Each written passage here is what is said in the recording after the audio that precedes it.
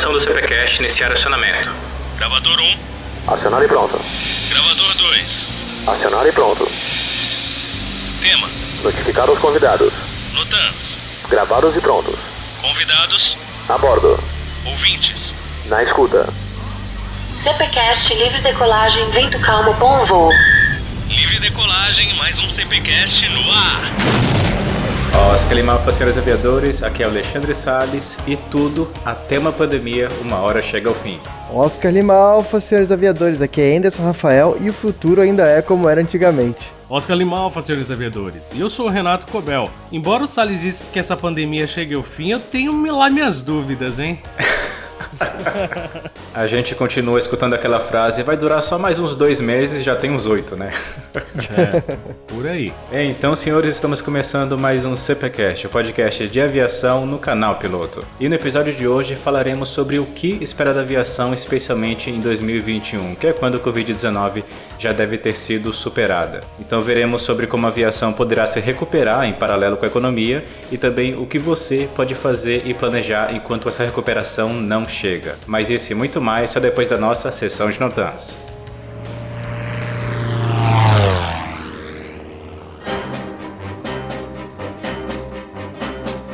Olá pessoal, aqui é a Thaili Vieira, quem atualmente edita os episódios.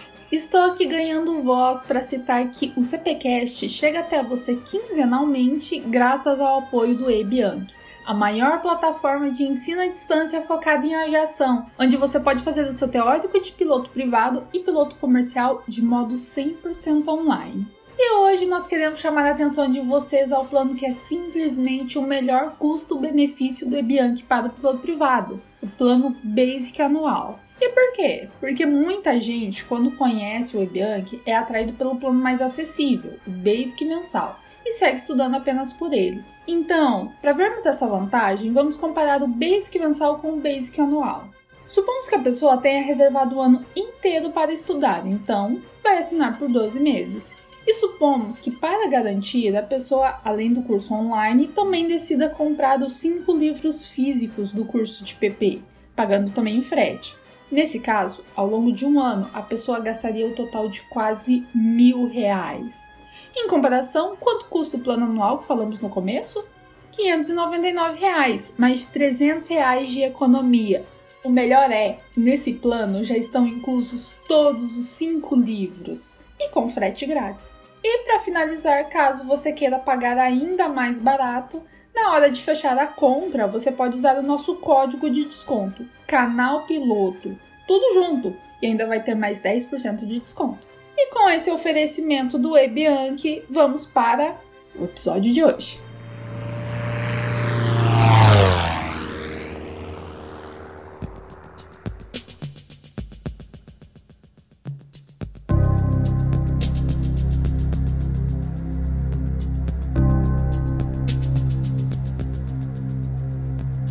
Então, Anderson, antes dessa nossa gravação eu resolvi ler novamente um artigo que você publicou aqui no canal Piloto sobre a Covid-19, ainda lá em março. É um artigo cujo link estará aí na descrição, né? E é intitulado Brace for Impact, o estrago do coronavírus na aviação e o que virá depois. Aí, dentre os pontos que você citou lá, né, no começo você fez um paralelo bem interessante dessa crise com as outras crises que a aviação já passou, no sentido de que é algo inédito pelo fato de ser uma pandemia, né? Mas em suma é uma crise financeira similar às demais pelas quais o Brasil já passou. Então nós temos aí a redução do número de viagens, demissões e mercado de trabalho incerto, e linhas aéreas que já estavam ali em dificuldade, né, acabaram de fato encerrando as atividades ou sendo incorporadas por outras. Mas algo único que essa crise especial tem é que ela tem uma previsão de encerramento, né, que é o ano ali de 2021 com a aplicação das vacinas. Então, como você disse lá no artigo, também a estrutura dos aeroportos ela está intacta. Então, o mercado internacional do petróleo também possui as mesmas redes de antes. Então, assim, de certo modo, a estrutura, as ferramentas continuam ali, né, disponíveis para quando a gente retornar e precisar utilizar, né, todas elas. Então, baseado nesse seu artigo, que tipo de comparação você pode fazer dessa crise com as crises anteriores da aviação? O que essa tem de mais grave e de mais ameno quando se trata da aviação? Ao mesmo tempo que foi bastante corajoso, foi bastante estúpido também da minha parte escrever um artigo em março, né, sobre isso. Porque o risco de errar era imenso, né? E a gente sabia muito pouco, na verdade, dia 10 de março, a coisa já estava bem desenvolvida na Ásia, a Europa estava começando a entrar numa parte mais difícil, e nas Américas ainda estava tudo relativamente bem. As coisas realmente degringolaram bastante da metade de março em diante. Eu fico, de certa forma, feliz de que eu tenha acertado algumas coisas, a gente vai comentar sobre isso mais pra frente. O que eu acho que é mais importante no caso dessa crise, que a gente já falou aqui, ela vai acabar. É difícil estabelecer um prazo certo, a gente ainda não tem a vacina, talvez a gente tenha, talvez não tenha, e quando tiver, muito provavelmente a gente vai ter, mas pelo que a gente tem lido aí, a gente precisa de pelo menos 30%, 40% de imunização da população, então você está falando de imunizar 3 bilhões de pessoas, isso não acontece do dia para a noite. E também isso vai ter que ser muito bem feito para ter uma eficácia realmente grande. Então acho que a gente vai ter que meio que conviver com a doença por um bom tempo, embora exijam maneiras de se mitigar, né? Por exemplo, o uso da máscara, o próprio distanciamento social, que não precisa ser uma coisa extrema como foi no começo, mas moderadamente traz resultado, especialmente se aliado com uma política, né, de testagem em massa. Por exemplo, você testou a pessoa, ela deu positiva, você descobrir com quem que essa pessoa teve nos últimos 10 dias, 15 dias, testar essas pessoas também e isolar essas pessoas, porque assim você consegue prevenir o vírus de continuar se espalhando. Claro que isso é uma coisa que nem todos os países têm capacidade de fazer plenamente. Os países que estão fazendo isso estão tendo resultados muito, muito bons.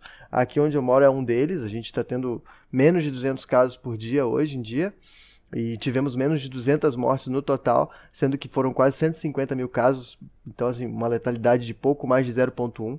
É bem impressionante o resultado que dá quando você leva a doença a sério, né? Com relação à crise em si, eu acredito que ela não vai ser necessariamente mais longa do que as outras, eu acho que ela vai ser mais aguda, isso com certeza a gente já viu. Nunca antes na história deste país e deste planeta nós tivemos 90% do tráfego de passageiros parado no chão, né? Até hoje você ainda vê muito avião parado no chão, é bem comum, a gente voa, né, para Barcelona, você vê todos os voos da Vueling lá, você vai para Budapeste, os voos da Wizz Air e da Lufthansa, tem muito avião parado lá também. O que está acontecendo é que a gente já voltou realmente, como o artigo falava lá, que em 3 meses, mais ou menos, a 1 ano, a gente teria uma volta para 50% do tráfego de passageiros. E a gente realmente conseguiu chegar nesses 50% agora durante o verão, finalzinho do verão europeu, do hemisfério norte, na verdade.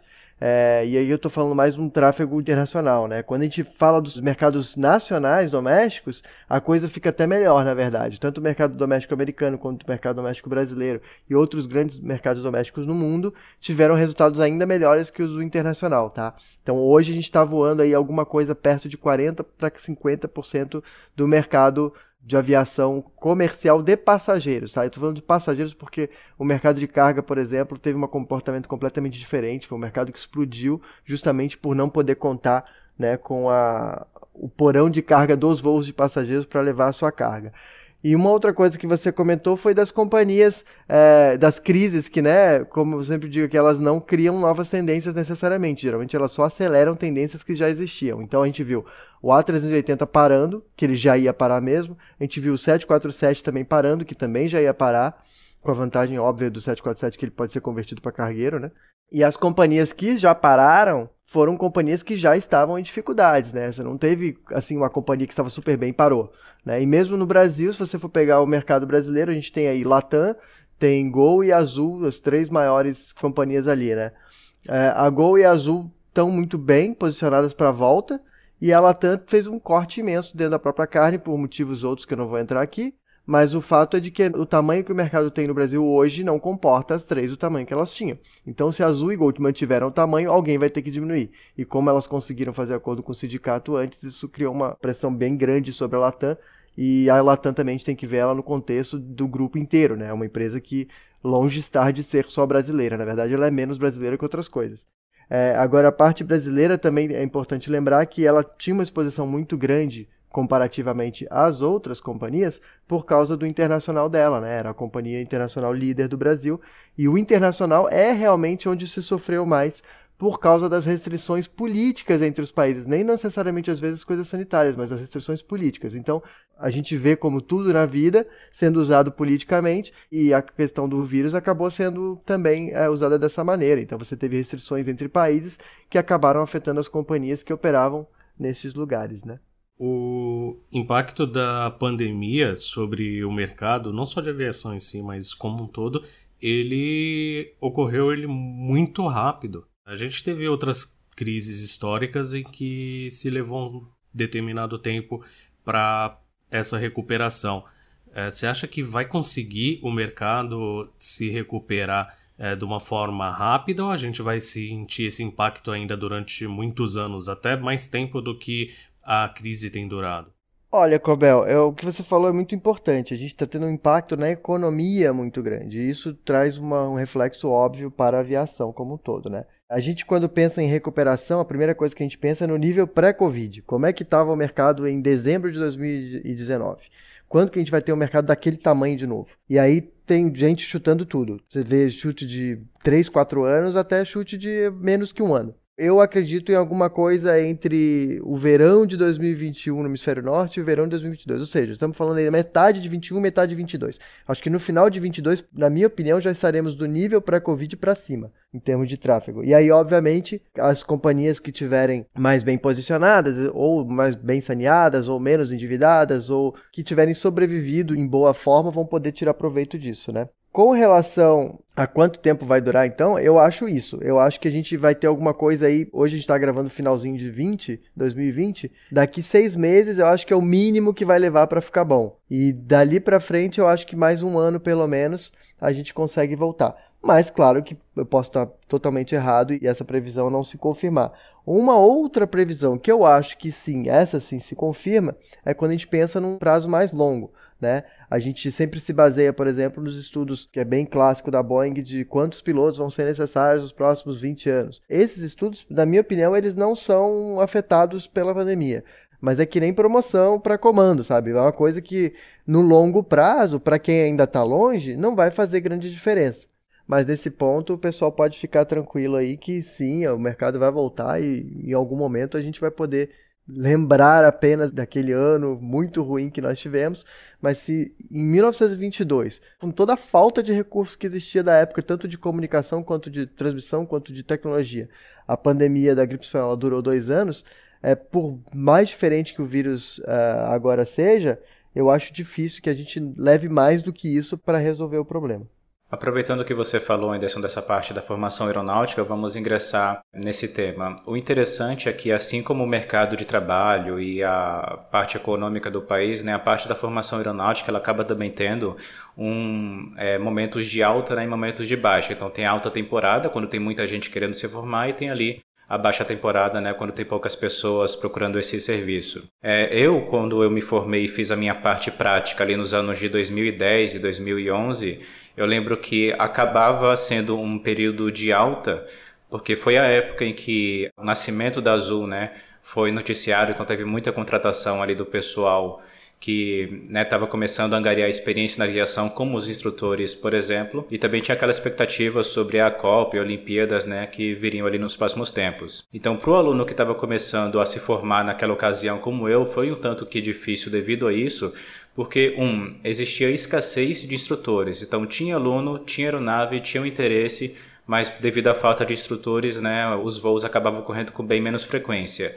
E por causa disso era muito difícil o aluno conseguir agendar um voo. Eu lembro que no aeroclube que eu voava, a gente começava a ligar para o aeroclube para poder fazer o agendamento ali às 7 horas, que é quando abria a escala, e às 7h10 já estava tudo esgotado, simplesmente porque acabaram os instrutores disponíveis. Aí, em contrapartida a isso, nós temos aqui o cenário atual que acaba sendo o inverso, onde a gente tem uma baixa temporada, né, devido aí à crise financeira e do coronavírus.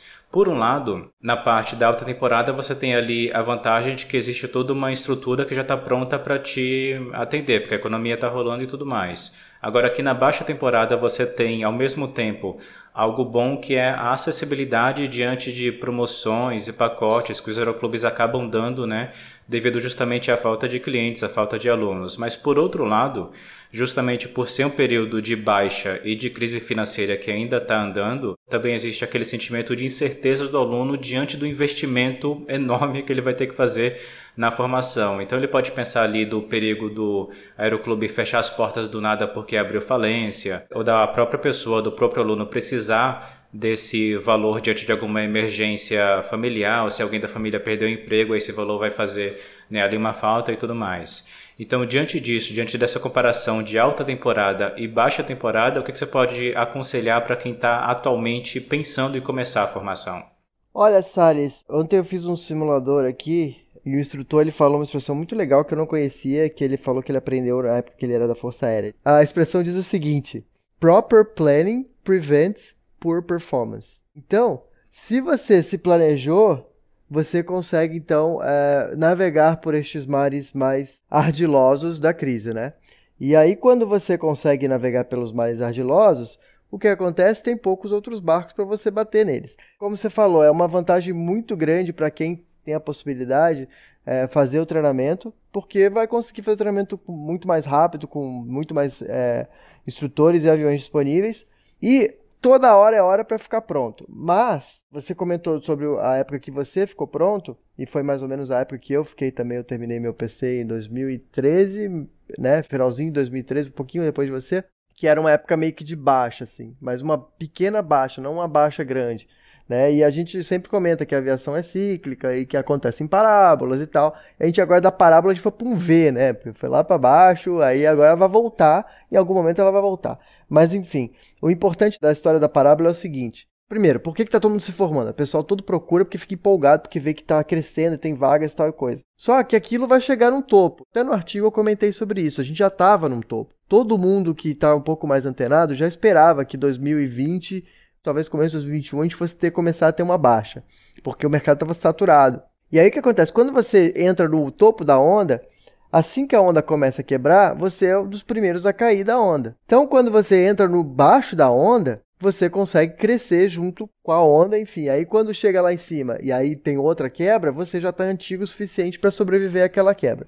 Então, o que a gente percebeu foi que muita gente que tinha entrado nos últimos anos na aviação acabou não conseguindo se manter nela durante a crise, o que é uma coisa bastante natural de acontecer. E a gente tem na nossa carreira, como em qualquer carreira, isso não é só na aviação, mas qualquer carreira está muito exposta ao fator da sorte. Então, se você teve sorte de estar pronto, de entrar numa época em que a coisa ia bem, melhor. Mas uma parte disso você consegue administrar. Uma das coisas que você pode administrar agora, por exemplo, é de você tentar ficar pronto para entrar assim que a coisa começar a esquentar. Porque a gente tem que lembrar que muita gente que saiu da aviação nessa crise não vai voltar. Então, a fila toda vai andar para frente. Todo mundo que sobreviveu vai sair muito bem, obviamente, mas mesmo quem não sobreviveu vai ter chance de entrar de volta, e quem não entrou ainda também vai ter essa chance. E aí, o que a gente vai ver agora nesse momento de recuperação pós-Covid, que já está acontecendo? Agora, no próximo verão, provavelmente ele vai tomar um momento aí de subida que, com sorte, vai aí se juntar não só a vacina, como quem sabe a um protocolo de tratamento ainda melhor do que o que a gente já está tendo, que já está diminuindo a letalidade da doença, e com a conscientização de todo mundo, enfim, as coisas serem feitas de uma melhor maneira e que a gente consiga controlar a pandemia.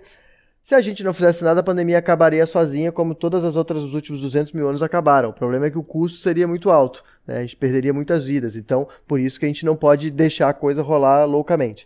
Mas enfim, o que vai acontecer é que quando começar a subir, quem está entrando agora vai pegar uma subida muito diferente, porque você imagina, quando a gente desceu lá para o tráfego que eu falei para vocês de 10% do tráfego atual, aquilo ali era o equivalente ao tráfego de 1984. Ou seja, agora é como se a gente tivesse voltado tipo 25 anos de crescimento, em 2, 3 anos, que é o que vai acontecer, né? Mas só nesses primeiros 2 meses, a gente já teve um crescimento equivalente a 10 anos, mais ou menos. E isso vai se repetir lá pra frente. Só que é no final do crescimento, obviamente, que a galera que está se formando vai entrar. Porque agora, obviamente, só quem está entrando é quem já estava mais ou menos no meio. Dificilmente alguém que estava fora vai entrar. Agora, lá no final da crista da onda, aí sim a gente vai ter muitas possibilidades. E também tem aquela coisa, né? Às vezes a pessoa fala assim, mas só tem 20 vagas, só tem 30. E daí? Você só precisa de uma, você não precisa de 30. Você não vai ficar com 30 para você. Você precisa arranjar aquela vaguinha para você entrar. E tem mais uma outra coisa. Às vezes as pessoas pensam assim, mas tem muita gente mais experiente do que eu no mercado. Nunca na galáxia funcionou de só entrar alguém depois que todo mundo mais experiente que aquela pessoa já entrou. Nunca foi assim. E nem vai começar a ser assim agora. Então, assim, vai ter sim chance para todo mundo. Quem se esforçar tem mais oportunidades. Vai juntar a oportunidade com a sorte e vai conseguir se recolocar ou se colocar pela primeira vez. E aí eu acho que a gente vai ter assim um momento muito bom mais para frente, né, nos próximos 2, 3, 5 anos, porque a gente justamente vai ter saneado muitas companhias. Agora a gente vai ter, umas companhias vão estar muito mais enxutas, as companhias que sobrarem ou que ficarem, porque a gente vai ter várias consolidações, muitas companhias vão se juntar, então vai ter muito dinheiro novo entrando no mercado de aviação, e eu acho assim que a gente vai ter, na verdade, no futuro, como depois de toda a crise, a gente vai ter, então, um mercado mais sólido e que tende a aguentar melhor as próximas crises, que também acontecerão. A gente vê que nesse caso o Anderson é não apenas um ótimo analista, mas também um ótimo vidente / profeta, porque você, nos seus exemplos aí, você acabou citando um ponto que a gente falou na entrevista que a gente fez com o Scott, onde a gente justamente citou um exemplo de uma tripulante, que ela era comissária, acabou sendo dispensada por causa da crise, e ela disse que ela não pretende, após a crise, retornar, porque durante esse período ela acabou investindo em uma ocupação à parte que ela tinha, né, que era de confeiteira, e ela falou que atualmente ela estava ganhando tanto, né, com esse novo serviço, que mesmo após a pandemia ela não pretende retornar mais para a aviação. Então é um exemplo prático, né, do que você acabou citando. Exatamente. Não só pessoas mais novas, as pessoas que estão se aposentando antes e já vão ficar aposentadas, mas também as pessoas mais novas que estão saindo. E a gente fala muitas vezes, faz um paralelo com os Estados Unidos, porque lá a questão do shortage é muito mais clara e realmente acontece, né? Lá agora, obviamente, não tem shortage nenhum, porque tá sobrando piloto lá também, como tá sobrando no mundo inteiro. Mas você imagina como é que vai estar os Estados Unidos daqui 3, 4, 5 anos. Porque aí aquele tanto de gente que ia se aposentar com 65 se aposentou com 60. Então a crise que você ia ter em 2025 vai cair para 2023. Pelo menos na minha opinião, a gente tem que tentar ver a coisa como um todo. E não é que vai faltar piloto. Às vezes quando a gente fala faltar piloto, as pessoas entendem errado, né? Elas falam assim, vai faltar piloto, então qualquer um que ia passar lá na frente vai ser contratado. Não é isso.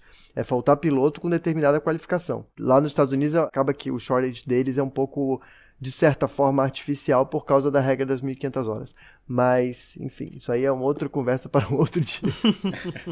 Só para encerrar essa parte da formação, eu lembro que eu vi pela primeira vez parte desse conceito que você falou em uma palestra que eu vi lá do Denis Bianchini, né, que ele é comandante de linha aérea, estava dando uma palestra sobre a formação, e ele falou que o mercado de trabalho da aviação, né, são como ondas, ou seja, tem ali as altas e as baixas que você citou, e ao invés da pessoa tentar ficar prevendo as ondas para saber o melhor momento e diante disso acabar correndo o risco de acabar se formando perto do topo de uma alta e acabar ficando pronto numa baixa, né?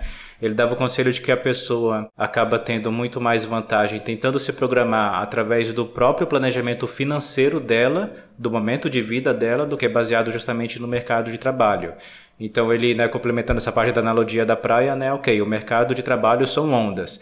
Então tenta já ficar com a sua prancha na mão para quando ali a próxima onda interessante vir, você já tá ali pronto. Aí eu fazendo um paralelo com a minha formação ali na ocasião, eu ter me formado numa parte de alta foi unicamente coincidência, porque desde o momento que eu estava ali durante o ensino médio, eu estava me programando para um ano após o ensino médio, ali no ano seguinte, eu já tentar fazer ao menos o meu PP.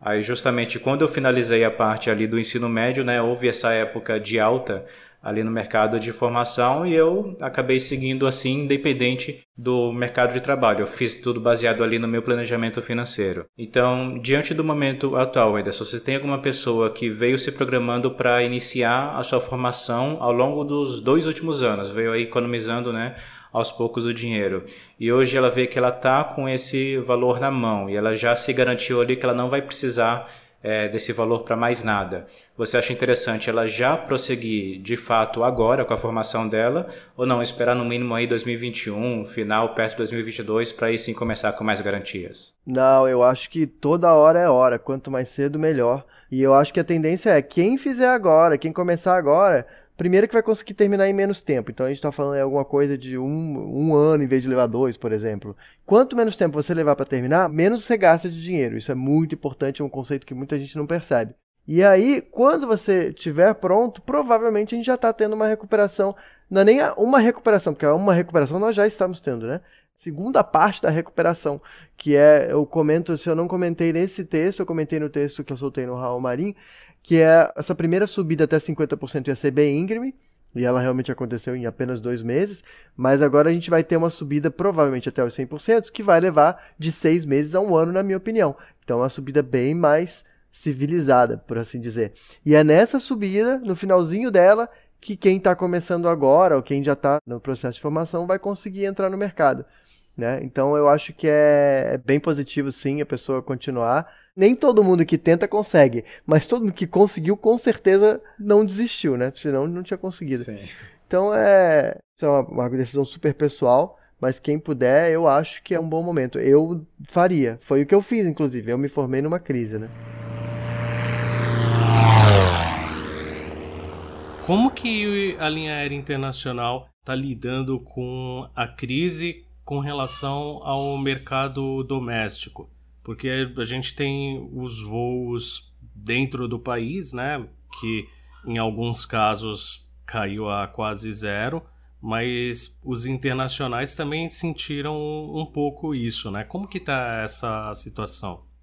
Olha, Cobel, os internacionais, na verdade, sentiram muito, muito mais, né? Porque se você tem alguma restrição, e eu acho que no Brasil chegou a acontecer, entre os estados, você imagina no nível internacional como é que não foram as restrições, né? E principalmente no começo foi um Deus os acuda, né? Cada país tomando uma decisão, mesmo dentro da Europa, que é do tamanho centro-sul do Brasil, cada país decidia uma coisa, no dia seguinte decidia outra. A malha sofreu muita coisa, a nossa escala mudava bastante, continua mudando, mas mudava muito, muito mesmo nos primeiros meses, e a gente sentiu muitíssimo isso. Como eu disse antes, é uma coisa que depende muito, tem muitos fatores que são às vezes meramente políticos e não necessariamente técnicos. Conforme as coisas vão se arrumando e vai se chegando a um consenso tanto científico quanto político, a tendência é que as coisas melhorem, né? Na grande parte ali da parte mais difícil da pandemia, que sustentou o mercado internacional, na verdade, foram os voos de repatriação. A gente tinha milhões e milhões de passageiros que estavam simplesmente longe de casa e precisavam voltar de algum jeito. Então, algumas companhias se especializaram nisso, em fazer voos de repatriação. Então, você teve vários voos de repatriação acontecendo pelo mundo, e algumas poucas companhias que fizeram esses voos, e isso foi uma coisa bem diferente, assim, né? Você via avião voando para lugar que nunca tinha voado antes. Foi bem interessante até esse fenômeno. Pelo que eu sei, aqui na companhia foram mais de 2 milhões de passageiros transportados em repatriação nesse período. Cara, 1 mês depois você ainda escutava de gente que estava presa não sei onde, sabe? E até hoje, na verdade, tem gente que não conseguiu voltar, pra você imaginar. Foi, assim, uma coisa que deu um certo alívio operacionalmente, né? Para as companhias terem uma renda extra durante aquele período bastante intenso da pandemia. Mas, conforme agora a malha vai se restabelecendo, e você pega o Flight Radar hoje, você vai ver que já tem bastante avião voando, aí essa própria necessidade da repatriação vai diminuindo porque as pessoas começam a ter outras maneiras de voltar para casa. Então, voos de repatriação e também o transporte cargueiro de insumos médicos, principalmente aqueles mais urgentes, como os próprios respiradores lá no começo, né? Foram uma nova necessidade que a aviação internacional teve que se adaptar às pressas a curto prazo, então. Sim, totalmente, né? Como eu tinha dito antes, a gente não percebe, mas muito do mercado de carga do mundo acontece no porão dos aviões, né? Você pega a própria Gol Log, por exemplo, no Brasil, a Gol não tem avião cargueiro. Então, toda a carga que a Gol leva é no porão do avião de passageiro. Tem várias cargas que você não pode levar em avião de passageiro, mas as empresas cargueiras, que são geralmente especializadas em levar cargas que não podem ir em aviões de passageiros, elas acabaram tendo que levar tudo, tanto que elas já levavam, quanto coisas que elas nem levavam antes, porque simplesmente não tinha mais voo para aquele lugar. Então, o mercado de carga realmente explodiu e, em cima disso, como você citou, teve a necessidade de equipamentos específicos da pandemia, né? Então, não só os equipamentos médicos, mas insumos mesmo, as próprias máscaras. Curiosamente, quem tinha mais capacidade de produzir isso rapidamente e já estava acostumado a fazer era a China. Ela que acabou exportando boa parte desses insumos naquele período. Hoje a gente já tem uma produção, obviamente, mais espalhada pelo mundo, mas ainda tem muita coisa que vai ser levada, especialmente as vacinas, né? Quando a gente tiver as vacinas, pode apostar que vamos ter uma nova onda de voos aí, bem interessantes, levando coisa para tudo quanto é canto, e quem sabe a gente vai ter mais 747 pousando lá em Floripa, de preferência sem técnica especial, né? A aviação de carga realmente teve uma alteração e uma demanda muito maior, né? Até por conta dessa parte da urgência de alguns itens específicos. Talvez seja uma coisa que ainda cresça um pouco mais também, né? Não, eu tenho certeza disso, Cobel. Hoje, se eu estivesse começando minha carreira hoje, eu miraria numa empresa de carga. Eu acho que é um emprego bem mais seguro. Acho que essa pandemia mostrou isso bem claramente. Os pilotos cargueiros sempre foram vistos assim como uma coisa um pouco inferior, assim, totalmente errado achar isso, mas enfim, era visto dessa maneira. E hoje são eles que estão por cima da carne seca, né? O pessoal que voa cargueiro nunca deixou de voar, nunca teve redução de salário, pelo contrário, as empresas estão dando lucro, estão dando bônus e caramba. Então, assim, eu conheço vários amigos meus que voam cargueiro, tanto em outras companhias, como aqui na minha própria companhia, a gente tem uma divisão de carga muito forte. Eles não pararam, eles estão voando muito todo esse tempo. Eles falam bastante que foi bem ruim até voar nesse período, porque você tinha muita restrição. Então você chegava no lugar, você tinha que fazer teste toda hora, ia para o quarto do hotel, tinha que ficar 3, 4 dias no quarto do hotel, não podia sair do quarto. Foi bem desconfortável para eles também voar nesse período, né? Eu acabei não sentindo tanto isso porque, além de eu ter voado pouco, todos os meus voos praticamente foram de bate-volta. Então eu só fui pernoitar fora daqui de onde eu moro, sabe, nas últimas semanas de setembro. Então, agora a coisa está bem mais estabilizada, a gente já tem mais protocolos mais claros e tal, então está mais fácil de ir para os lugares. Mesmo assim, ainda tem muita restrição. Só para deixar registrado aqui, é claro que a gente não apresenta mais o Anderson porque é a mesma coisa que apresentar o Bill Gates, todo mundo sabe quem é o cara, mas ele atualmente está baseado no Oriente Médio, né? Então por isso que você faz alguns comentários em relação a isso na aviação internacional, só para deixar registrado aqui.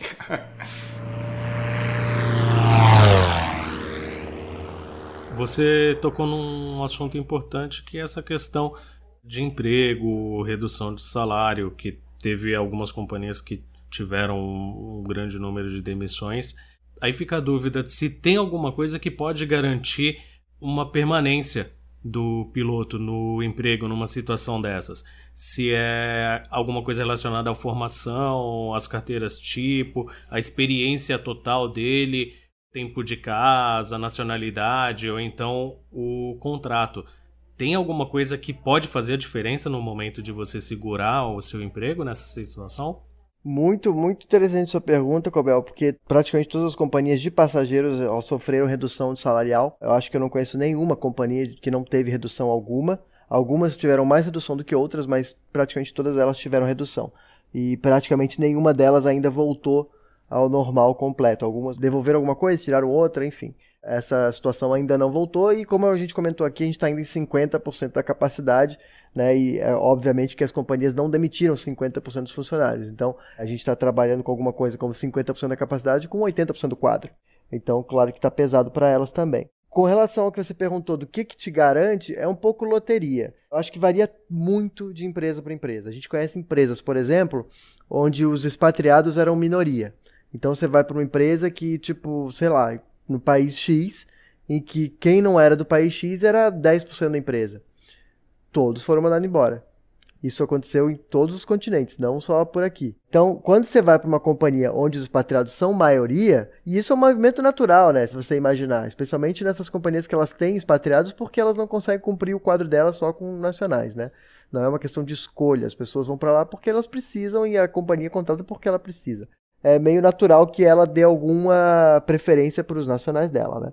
Agora, nas companhias que são muito internacionalizadas e que tem muitos expatriados, isso não aconteceu, obviamente. Acho que nenhuma delas teve nenhum nacional demitido, mas também, dentre os expatriados, foram usados alguns critérios, né? E aí a gente viu muito essa questão da carteira, assim, do tipo que a pessoa voa, porque existem tipos que sofreram mais que outros tipos. Então, por exemplo, se você voa o 380, você está muito exposto, porque é um avião que simplesmente parou de voar. Agora, se você voa o 787, o 777, um A350, você está muito menos exposto, porque são aviões que continuam voando e vão continuar voando. Isso tudo contou. Tempo de casa também, no Brasil mesmo, sabe, quem estava em treinamento acabou perdendo emprego. A gente, até porque quando você entra numa empresa, você tem sempre aquele tempo de experiência, né? Então isso também existe na companhia aérea, então aquilo aí é um espaço que a companhia tem para demitir com menos custo, né? E claro que essas pessoas acabaram, então, mais expostas. Assim como a gente tem no Brasil também, pelas coisas do sindicato, acontecem coisas semelhantes mesmo onde não tem sindicato. Então, por exemplo, o que a gente chama de aposentáveis ou aposentados. Então, as pessoas que estavam muito perto da aposentadoria ou que já poderiam estar aposentados ou já tinham se aposentado, mas ainda estavam trabalhando, isso acontece muito no Brasil, acabaram também sendo demitidas, até porque tinha um fator de risco em cima delas próprias por causa da faixa de idade que elas tinham com relação à doença. Esse tipo de critério foi usado sim. E a gente agora vai realmente assistir como é que vai ser a volta. Geralmente, quem foi demitido só porque realmente sobrou, a tendência é que consiga ser recontratado no futuro quando voltarem a precisar desses tripulantes, né? Eu acho que também vale a gente citar sobre qual seria a situação da aviação regional. Porque, por um lado, ela não sofre com aquele tópico que você falou em relação ao fechamento de fronteiras, né, que impedem voos internacionais, mas por outro lado elas são aviações com menor volume de operação, né, por assim dizer. Então, em que lado da moeda esse tipo de aviação fica? Ela acabou ficando mais prejudicada ou menos prejudicada do que os outros tipos de aviação que a gente citou? Olha, Salles, acho que é muito caso a caso, mas o que eu tenho percebido pelos meus colegas que voam aviões regionais, tanto no Brasil quanto nos Estados Unidos, por exemplo, é que eles a maioria deles continuou com emprego. Porque eram, como você falou, companhias menores que já operam com menos frequências, então para elas não foi tão estranho assim voar menos, elas já voavam um pouco. Mas mesmo as que voavam muito, alguém tem que fazer aquilo, e eles acabam tendo uma malha muito extensa. Às vezes eles não têm muitas frequências, mas eles têm muitos lugares para os quais eles voam, e isso compensa a falta de frequência. Às vezes você tem uma ponte aérea que você tem 100 frequências, só que aí você tem um lugar lá no São José do Longe pra caramba que você faz 2 vezes por semana. Só que você tem uns 50 São José longe pra caramba que você precisa servir. E aí você, mesmo que faça um por semana, você já cumpriu aqueles voos todos, né? Eu acho que eles acabaram, de certa forma, menos expostos. Mas isso tudo, como eu disse, é caso a caso. Tem que ver qual é a situação da empresa propriamente dita, né?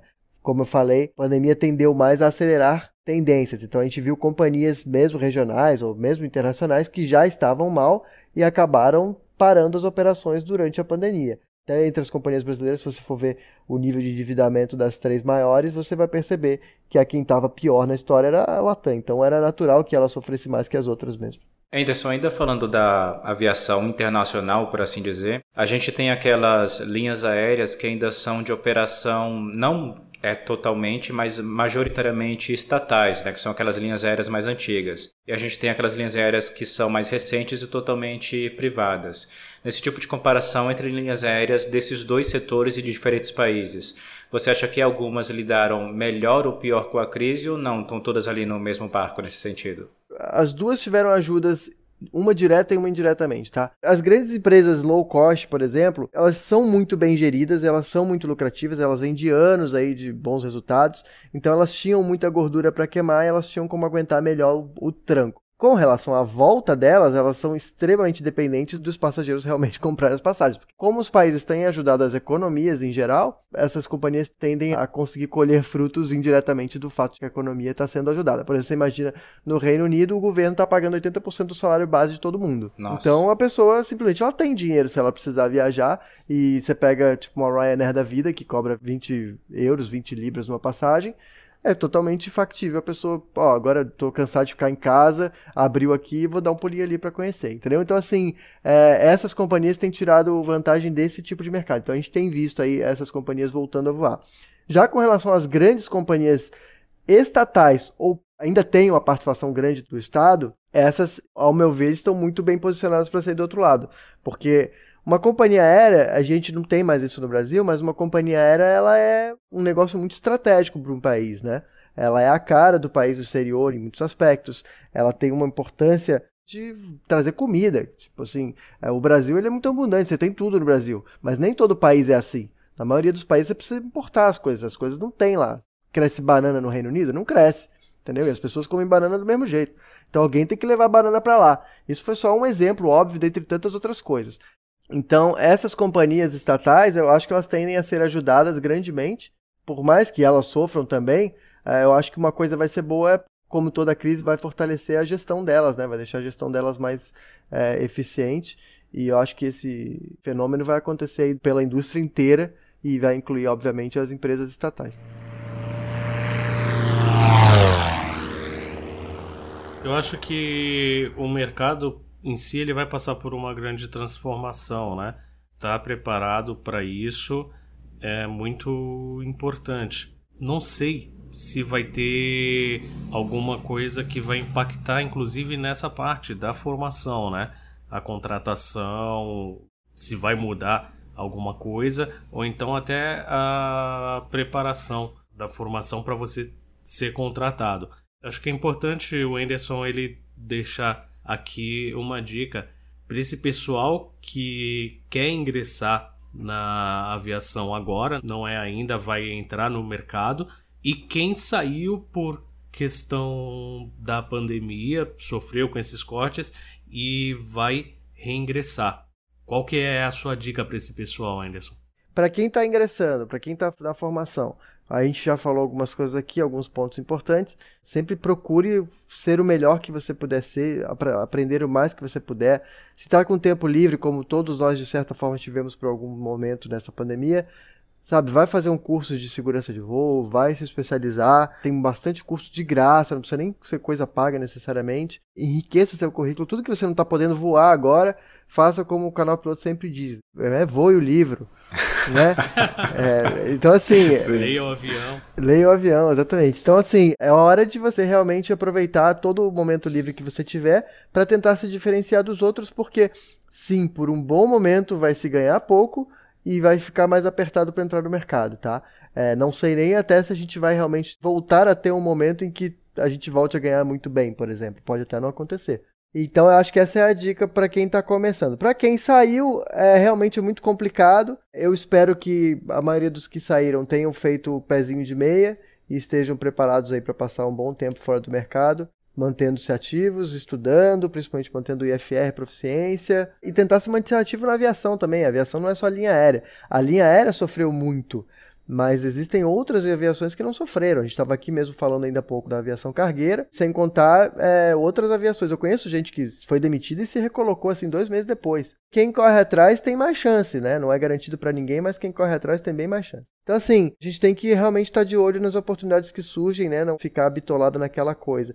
E eu acho que a gente, só para encerrar, eu acho que é um assunto que a galera gosta muito. O pessoal fala muito de tipos de aviões, né? Eu vejo muito, é engraçado que eu vejo muita gente que está começando na aviação agora, que nem sentou a bunda no Cessna ainda, mas ele já sonha com a 380. Meu filho, esquece a baleia não vai rolar. Dificilmente a gente vai ter o 380 voando de novo nos números que a gente tinha antes, porque ele já não fazia sentido. Agora ele vai fazer menos ainda. Ele bebe muita coisa. 13 toneladas por hora é muito combustível. É inadmissível que alguém beba aquilo. Um avião que eu acho que é muito interessante a gente acompanhar é o 77X. O 77X, cara, se você for perceber, ele é um avião ideal para o mercado pós-Covid. Porque é um mercado que não vai ter mais 747, que não vai ter mais a 380, mas ainda vamos ter rotas troncos, as rotas que vão para Londres, que vão para Paris, que vão para Nova York, que vão para Los Angeles, são rotas com muita demanda. Mesmo quando o mercado ainda estiver ali 70%, 80%, essas rotas ainda vão vender 300, 400 assentos. E esse avião tá perfeito para isso. A gente, logicamente, lembrando que a gente tem um mercado, óbvio, de muitos Boeing 777 que ainda não são tão velhos assim, mas conforme a gente vai entrando num planeta cada vez mais consciente, com consumo de combustível e coisa desse tipo, é óbvio que os aviões mais eficientes vão se dar bem. O 350 é um avião que veio para pegar no pé do 777 e tá fazendo isso muito bem, só que ainda tá com um número muito pequeno, você ainda tem menos de 400 A350 voando e, sei lá, uns 2.000 777. Agora, a gente vai ter muito em breve, né, o 77X entrando no mercado aí. A Lufthansa é uma companhia que vai ser uma das primeiras operadoras do avião e ela tá aposentando todos os 380 e o 747 dela. Quem que você acha que vai fazer as rotas que o 80 e o 47 faziam? O 77X. Sim. Então a gente vai ver esse avião voando bastante aí em breve. E a volta do Max também, que é um avião que merece voar, é um avião que é super eficiente, que permite coisas que a gente não fazia antes, por exemplo, a travessia do Atlântico Norte. E a gente ter também essa coisa do mercado ponto a ponto, que foi o que o 787 vislumbrou lá em 2000, quando a Airbus partiu para 80, que foi essa coisa que as pessoas iam preferir não passar por hubs, né? E ele é um avião que criou quase 1.000 novas, a gente chama de city pairs, né? Que são essas duas cidades ligadas que não eram ligadas diretamente antes. Então o 87 ele permitiu isso. O 50 vai na mesma linha, mas como ele é um avião de maior capacidade, geralmente ele acaba fazendo rotas que já existiam. E claro, num futuro não muito distante também, o A321 e o LR, que é um avião que promete também fazer uma grande revolução aí no mercado de widebody. A gente vai ter widebodies que faziam aí algumas coisas, tipo coisas que o 30 faz, e coisas que o próprio 87 faz, e que o 67 fazem, que o 321 e o LR vai fazer muito melhor. Então eu acho que tem muita coisa interessante para acontecer nos próximos anos. Assim como em 2001, nós que estávamos lá, né, já éramos grandinhos e observamos atônitos a tudo que aconteceu em setembro de 2001, o mundo não acabou e dessa vez o mundo também não vai acabar.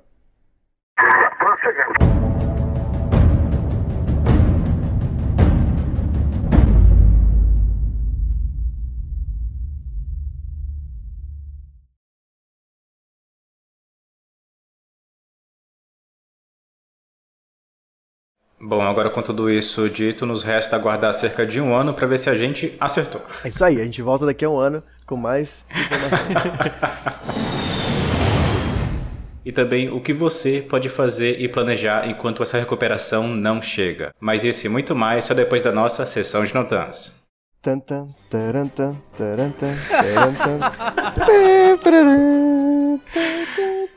Pra que sonoplastia se temos o Anderson? De onde que é essa música, gente? Aperte os cintos, o piloto sumiu. Sério? Que top! Exatamente.